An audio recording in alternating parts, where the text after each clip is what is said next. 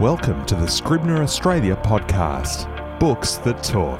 Hi, I'm Tegan Bennett Daylight and welcome to Books That Talk, my podcast, in which I interview some of Australia's best authors on the books that have meant the most to them. Now, my first ever guest is my dear friend and colleague Charlotte Wood. She's the author of an astonishing 9 books, including the multi-award-winning novel The Natural Way of Things, the searingly perfect The Weekend, and her collection of interviews with writers, The Writer's Room. Charlotte and I have been in deep conversation about books and writing for nearly 20 years, and it's a pleasure to welcome her to Books That Talk. Charlotte, hello. Hello, Tegan. When I raised the question of the book that continues its conversation with you, you were very quick to name yours. Before we do that, though, let's talk about the idea of being in conversation with a book. What does this mean to you, first as a reader and then as a writer? Well, I think it means a book that you kind of have to reread to get everything out of it. And even actually, not everything, that there will always be something there for you, something new because you are different. Yeah. At the time you're reading it, or your preoccupations are different, or, you're just I'm often really kind of anxious as a writer about how important timing is as a reader. You know what I mean? There's a book sometimes that I'll start reading and I think, I don't get the fuss about this. It'll be something that is a good book. Yeah. But it just doesn't, I don't do the thing. Get it. I don't understand why people love it. And then but at those times I kind of know it's me, not the book. And I'll put it down and then I might pick it up a year later or 5 years later and go, oh my God, this is incredible. There's sort of, and so much depends on you, which is alarming when you're a writer to know. Yeah. A songwriter friend once described to me the beginning of a lifelong relationship as the beginning of the endless conversation. And that relationship with the book, it is a conversation that goes on your whole life, isn't it? Yeah.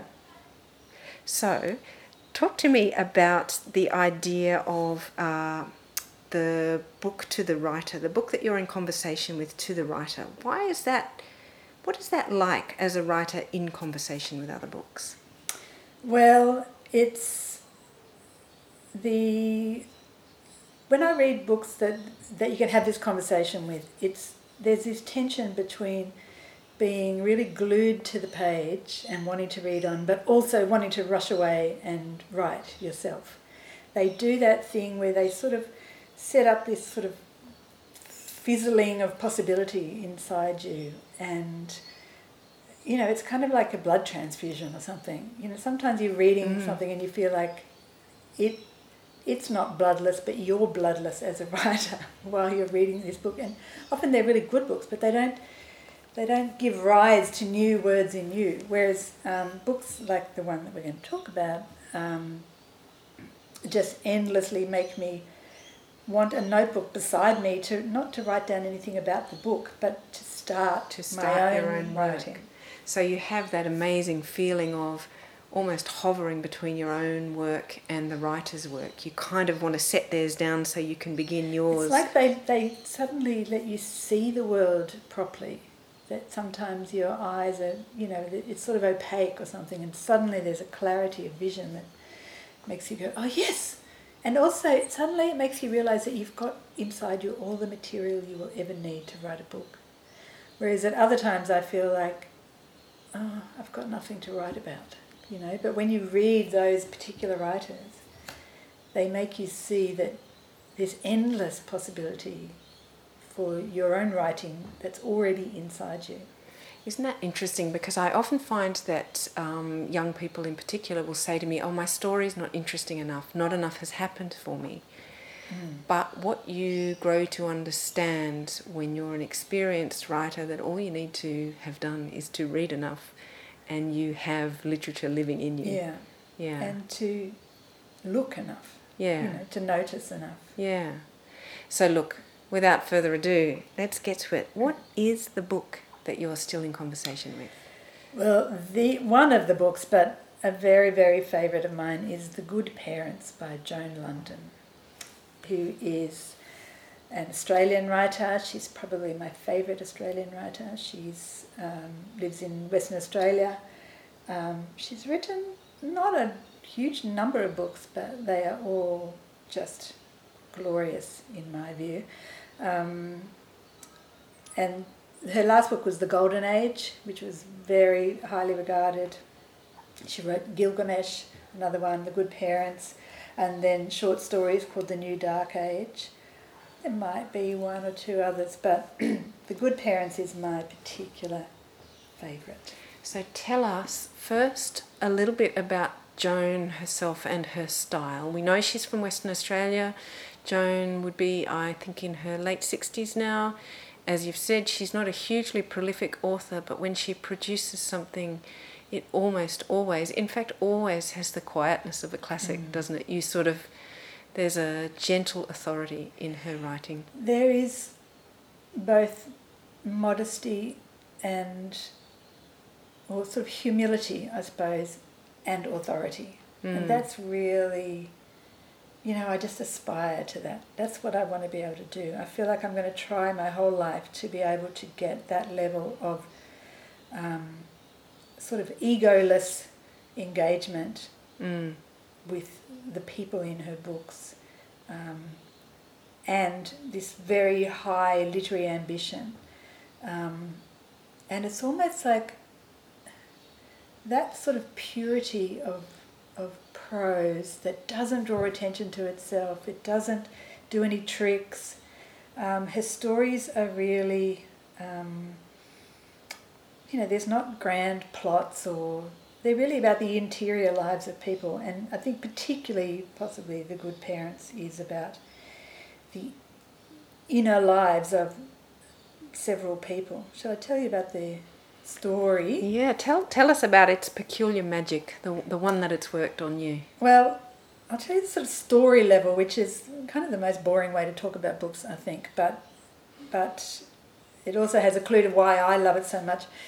So it's about family. It's about Maya de Jong, who's an 18-year-old country girl from Western Australia who's come to live in Melbourne, and she's started a relationship with her boss, who, you know, the reader sees sort of immediately is just a creepy old dude.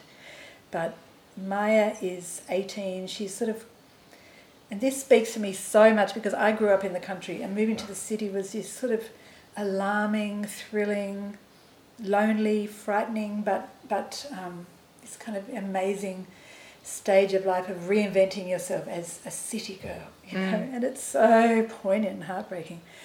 But the story also opens when Maya's parents, two sort of ex-hippies from WA, Tony and Jacob, they arrive to visit her in Melbourne to find that she's gone away. Her housemate, Cecile, says she left a message on the phone saying she's gone away for work, and she doesn't know when she'll be back. So there, Tony and Jacob are sort of adrift in Melbourne. They know she's not been kidnapped, she's gone away of her own free will, but they're sort of lost in Melbourne for these, you know, it takes place over a few days, I think. So the story is, you know, is Maya going to come back? What's happened to her? But it's sort of told from her point of view while she's away with Maynard, the icky boss, and from Tony and Jacob's point of view as well. They're in Melbourne wondering if they should call the police, but, you know, they don't want to crowd her because, you know, she's sort of she's got this new life in Melbourne, and that would just sort of shame her if her parents came tearing after her, and she's at work and she's fine. But there's this excavation of what's going on for them in those days, but also, of course, excavating their whole lives, their marriage, their own stages of inventing themselves and reinventing themselves since their youth. There's this beautiful, heartbreaking part where Jacob talks about when he was writing a screenplay under the pseudonym Chicky Fitzgerald. And it, you know, I can't remember if he never finished it, but it was sort of, you know, this grand plan, and he eventually had to just sort of quietly put it away. Meanwhile, Tony is remembering her youth when she in fact was a runaway girl and took up with a kind of inappropriate man. But anyway, it's all just told with such subtlety and compassion. There's no laughing at these people, even though these, there's plenty of scope for seeing these people as sort of little hicks in the city, and but I suppose that's why I love it so much, because I was a little hick in the city, and it was a time of great sort of fear and loneliness, but also excitement when nobody knew who you were. To move to a city where you could walk down the street and nobody knew you. That was just a huge change in my life. You've made me realise that that's one of the things Joan writes about the best, because that's in the Golden Age as well. She understands that a child without its parents is having a new life. Yeah. She really understands that beautifully. And I don't know if you feel the same, but one of the things I love about Joan's work is her resistance to the idea of trauma. Yeah. Does that make sense to you? Yes. This relationship with the boss is, it's sort of, you do worry for her a lot, because you see that he, I'm not giving anything away because it's there very clearly up front that she's really been exploited by this man. But she doesn't take away from Maya's own strength as a young woman. That's right. In describing her difficulty and in this relationship. Maya doesn't feel exploited. Yeah. She feels kind of renewed in a way that there are some sort of suspicions at the edge of her consciousness about, maybe this isn't what I thought it was, but she can't afford to have those. So she's not traumatized, but she is sort of, And the same with Toni, when she thinks about her, running off from her family to a guy who is a kind of criminal. But she values that time with him, So it's not... Basically what Joan does is look at the immense complexity of people. Yeah. And that's what I would just love to be able to do one day without, the kind of instruction that we get. And actually her writing reminded me, I've just got a quote here, that from Yeats, and Joan's work always, I'm going to read it. Where is it?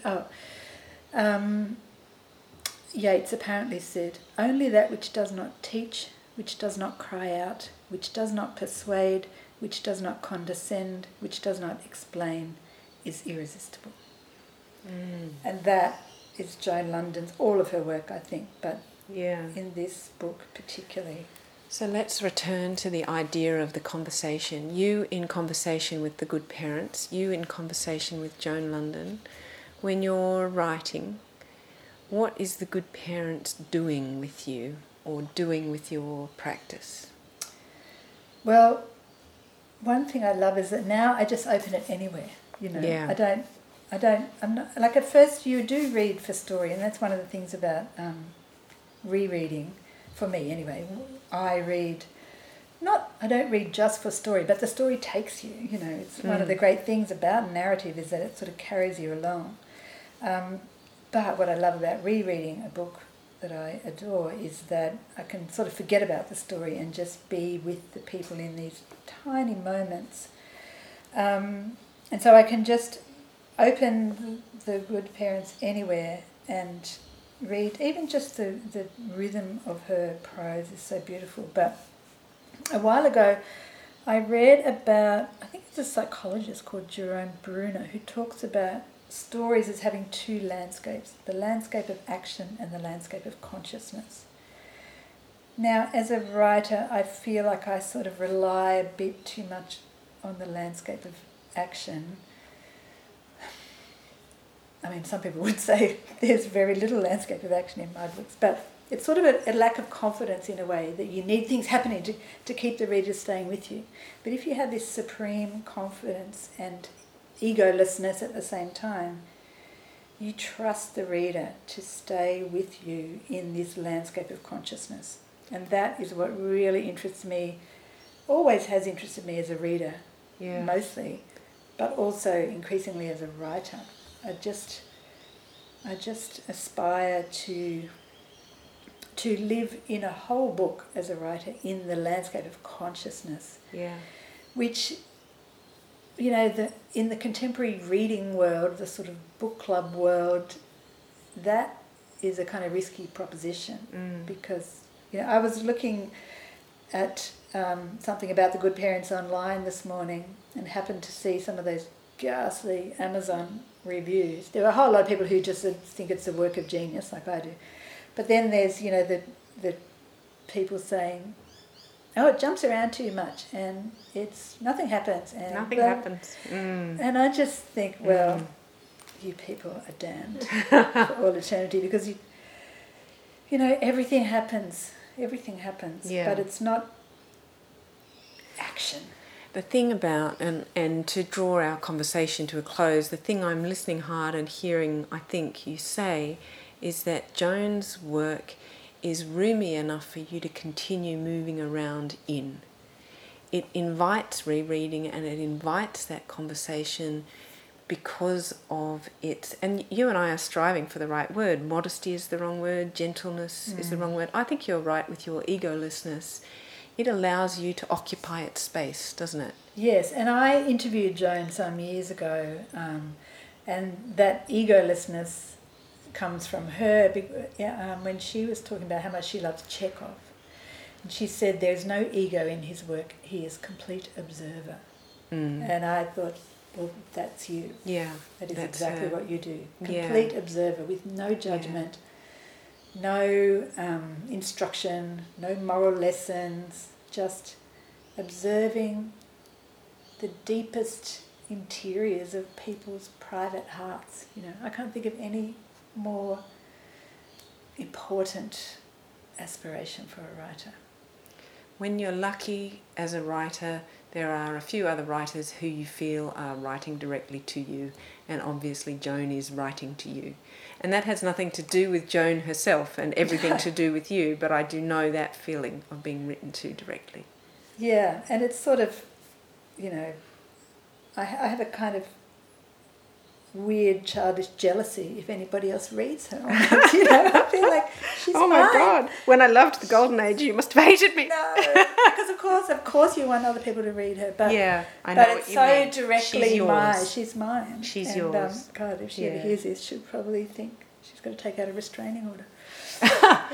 Thanks so much, Charlotte, for telling us about The Good Parents. Thank you, Tegan. I really look forward to hearing more of your Books Speaking to Each Other podcast. I'm very much looking forward to this. I've been talking to Charlotte Wood, multi-award-winning novelist, short story writer and essayist, about the book that talks to her.